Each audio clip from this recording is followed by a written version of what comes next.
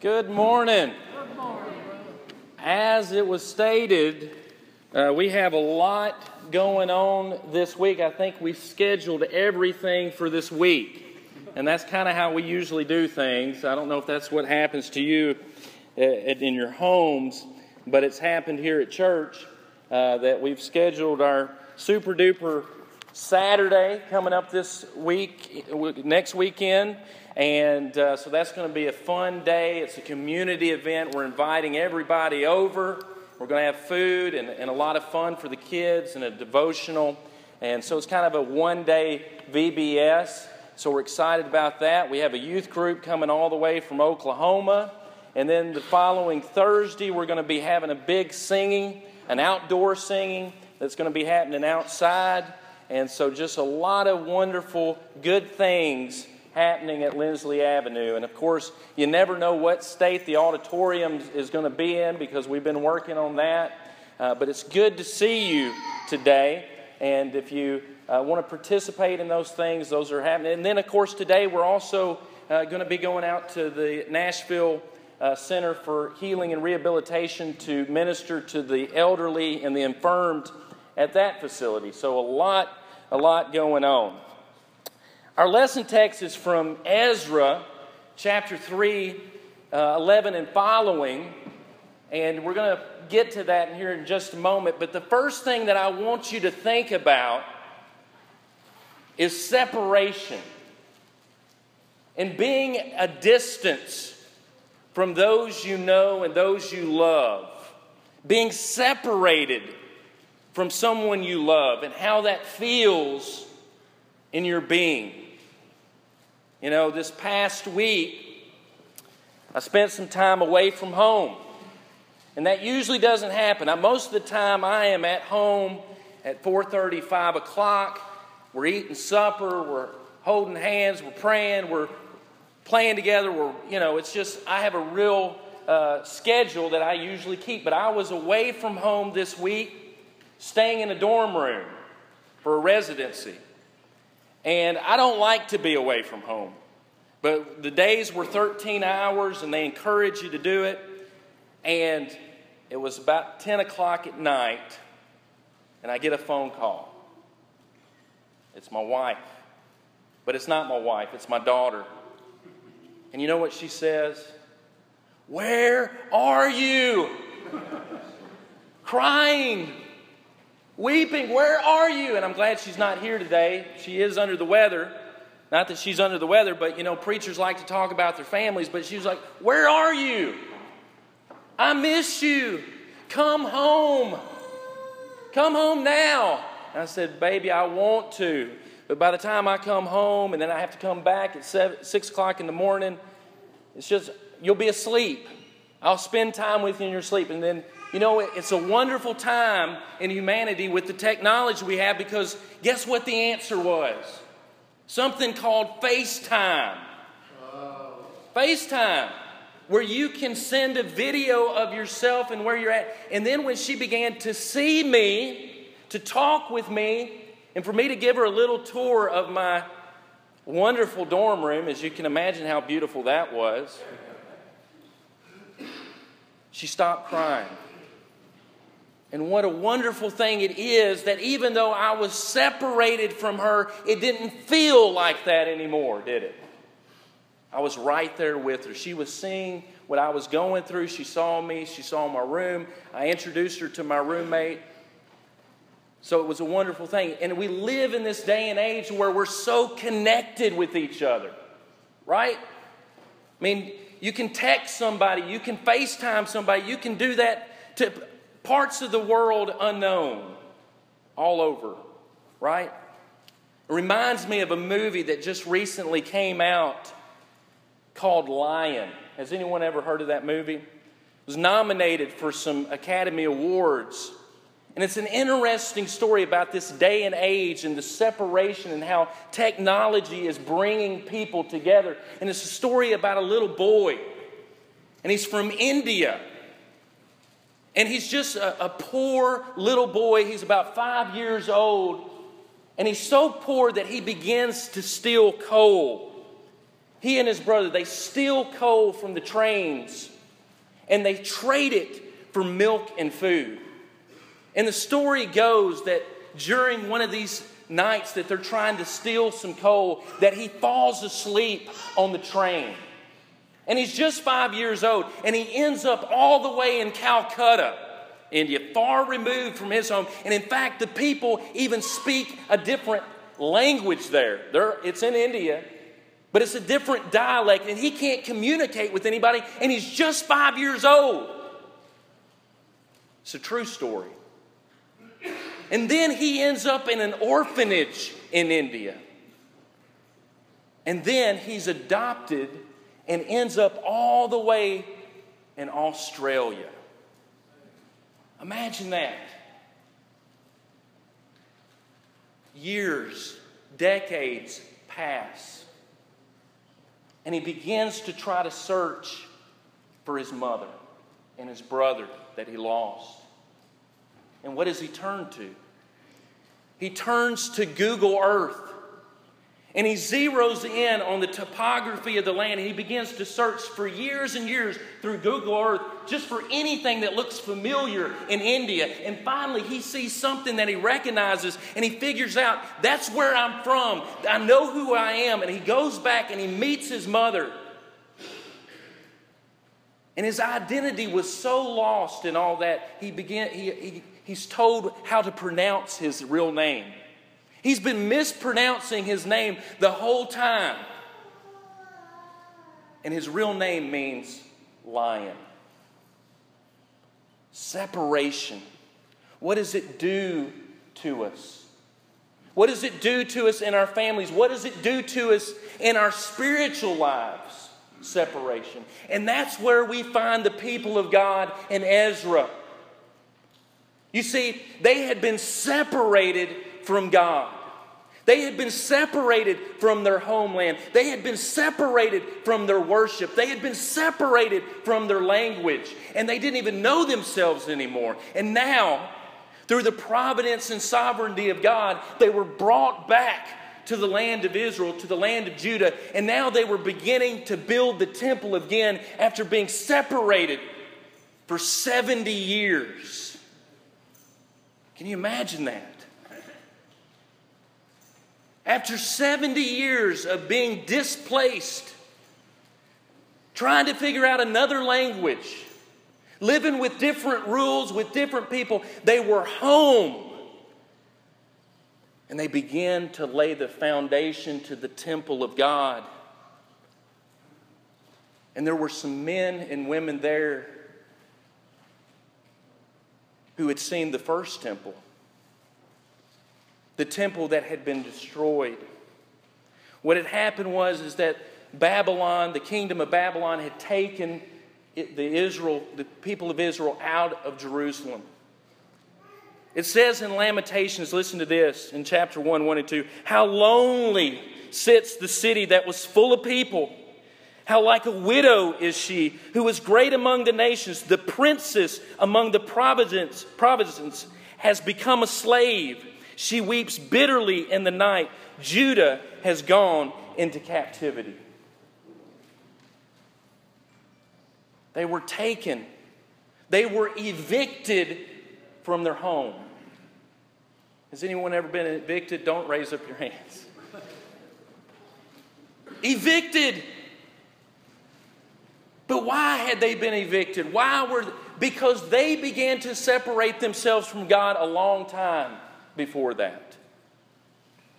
And what we know about the history of the people of God at this time is that before they were taken off into captivity by the kingdom of Babylon, is that they had rejected God in their life. And that instead of having the true one living God, Jehovah, instead of having Him, they traded Him for some idol. A counterfeit God.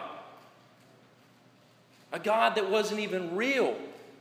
A God that was inferior. And they took on all the gods of all the lands and they rejected the one true living God. And not only that, they turned to false teaching. They turned to false prophets. And guess what? The prophets made money. And they did well for themselves because they told the people what they wanted to hear. Is that happening today? Have we traded in God, the true living God, for a counterfeit God? Has our society traded in?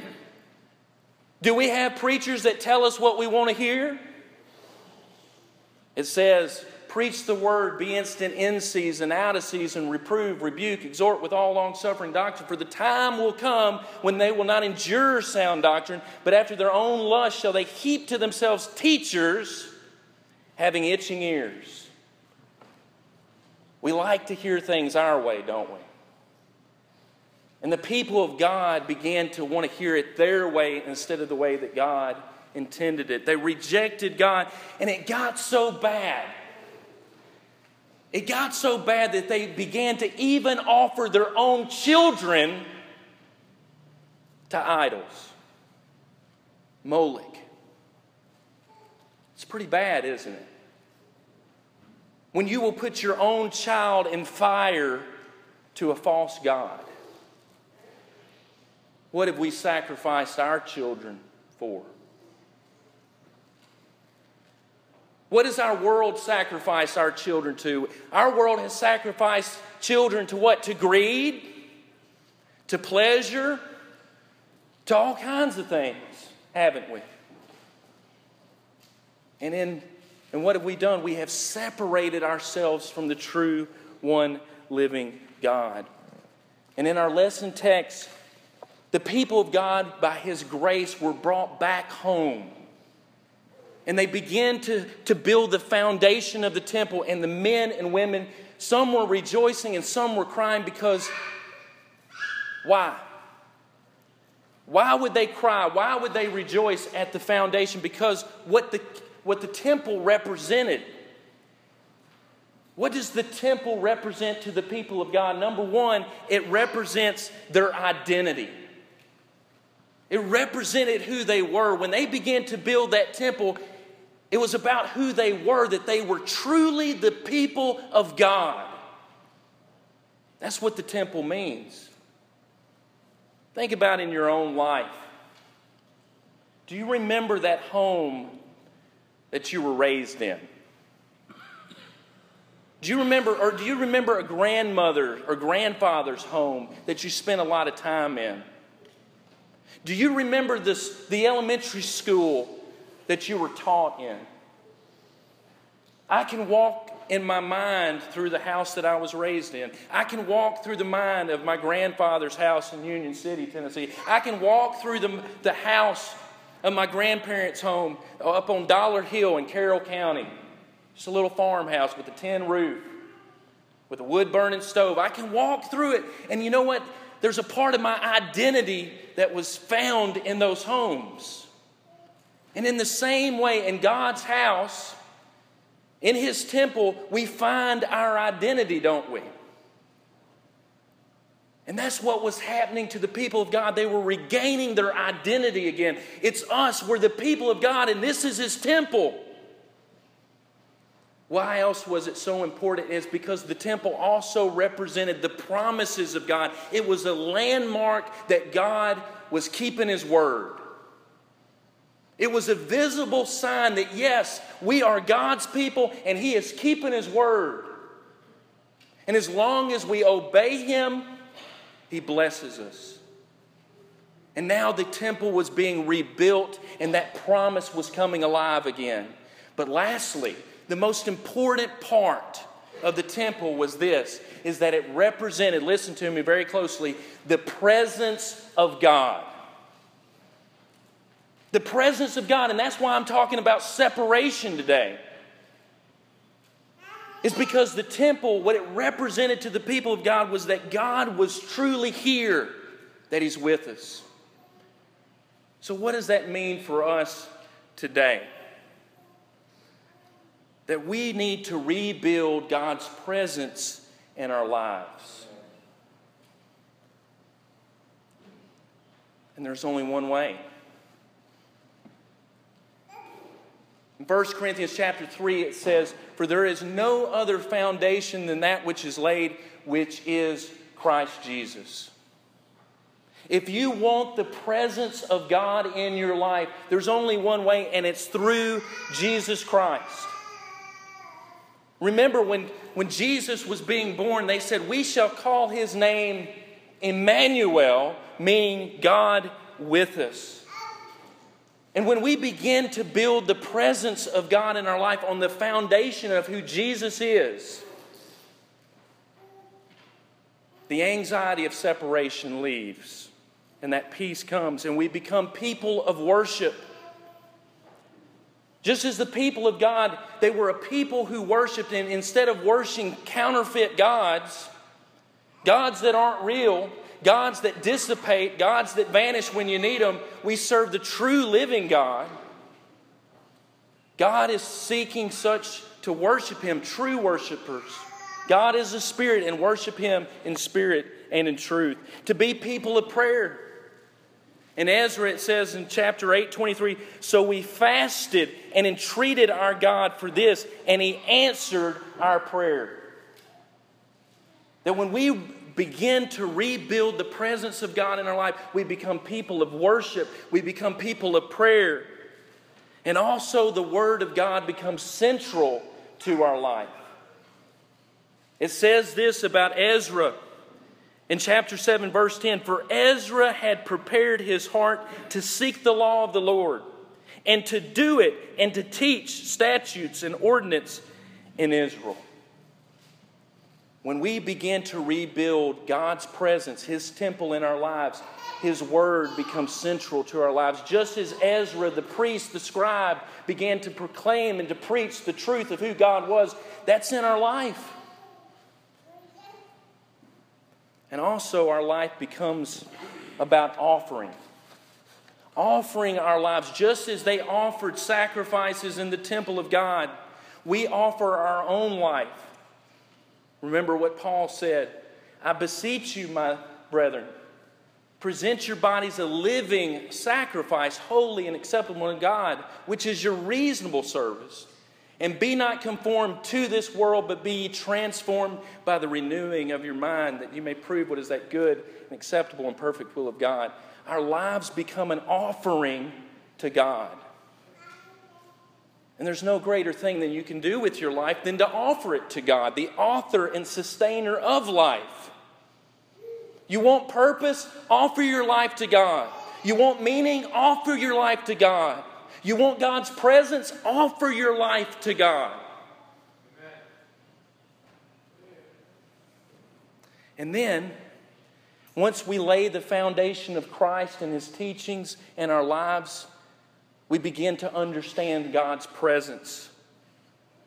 We understand His presence. "Lo, I am with you always, even until the end of the world. I will never leave you nor forsake you."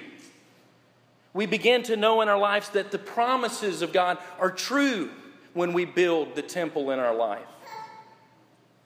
"You believe in God, believe also in me," Jesus said. "And if I go to prepare a place for you, I'm going to come again to receive you, that where I am, there you may be also."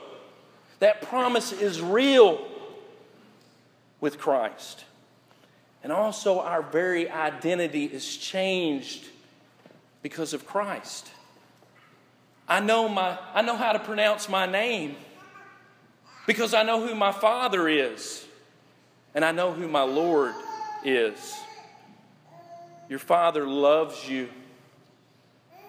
Jesus has saved you, and His Holy Spirit indwells in us.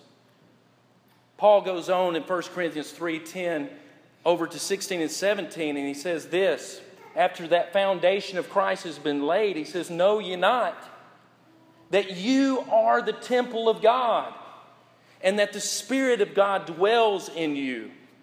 If any man defile the temple of God, him shall God destroy. For the temple of God is holy, which temple you are." You are the temple. But the only way to have God's presence and His promise is to build on the foundation of Christ. And the only way to build the foundation of Christ is through His church. See, it's a wonderful thing.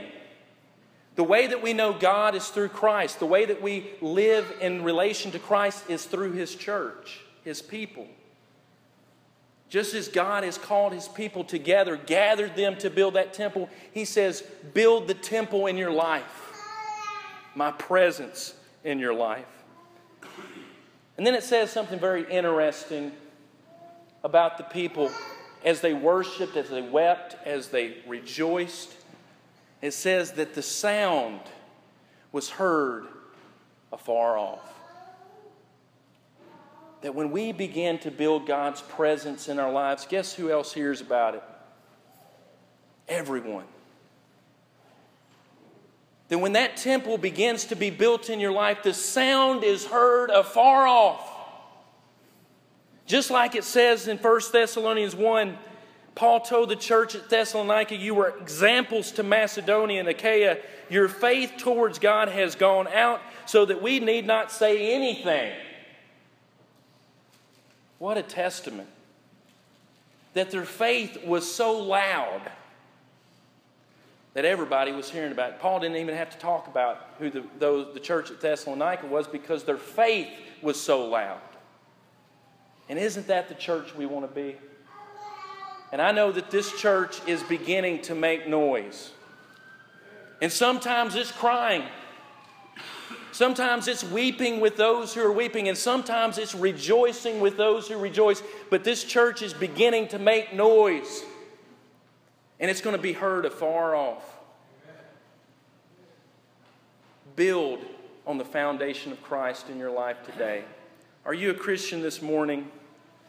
The Bible says that that walk begins with belief, with faith, and that faith comes by hearing and hearing by the Word of God, that we begin to believe in what His Word says, and we put that Word in our life. We repent of those sins that separate us from our neighbor, that separate us from our spouse, that separate us from everyone, that separate us from God. And we confess Jesus Christ to be the Son of the living God. We confess Him as the foundation to build our life, His teachings and His life. And we're baptized into His death, burial, and resurrection. Have you done that today? Or maybe you started building something other than a temple. Maybe you built something that was a temple unto yourself, or a temple unto greed, or a temple unto pleasure. The Bible says you can get that right today. Or if you have any need at all, whether it be physical, spiritual, know this church will pray with you. If you have any need, we're going to sing this next song to encourage it. So won't you come now as together we stand and as we sing.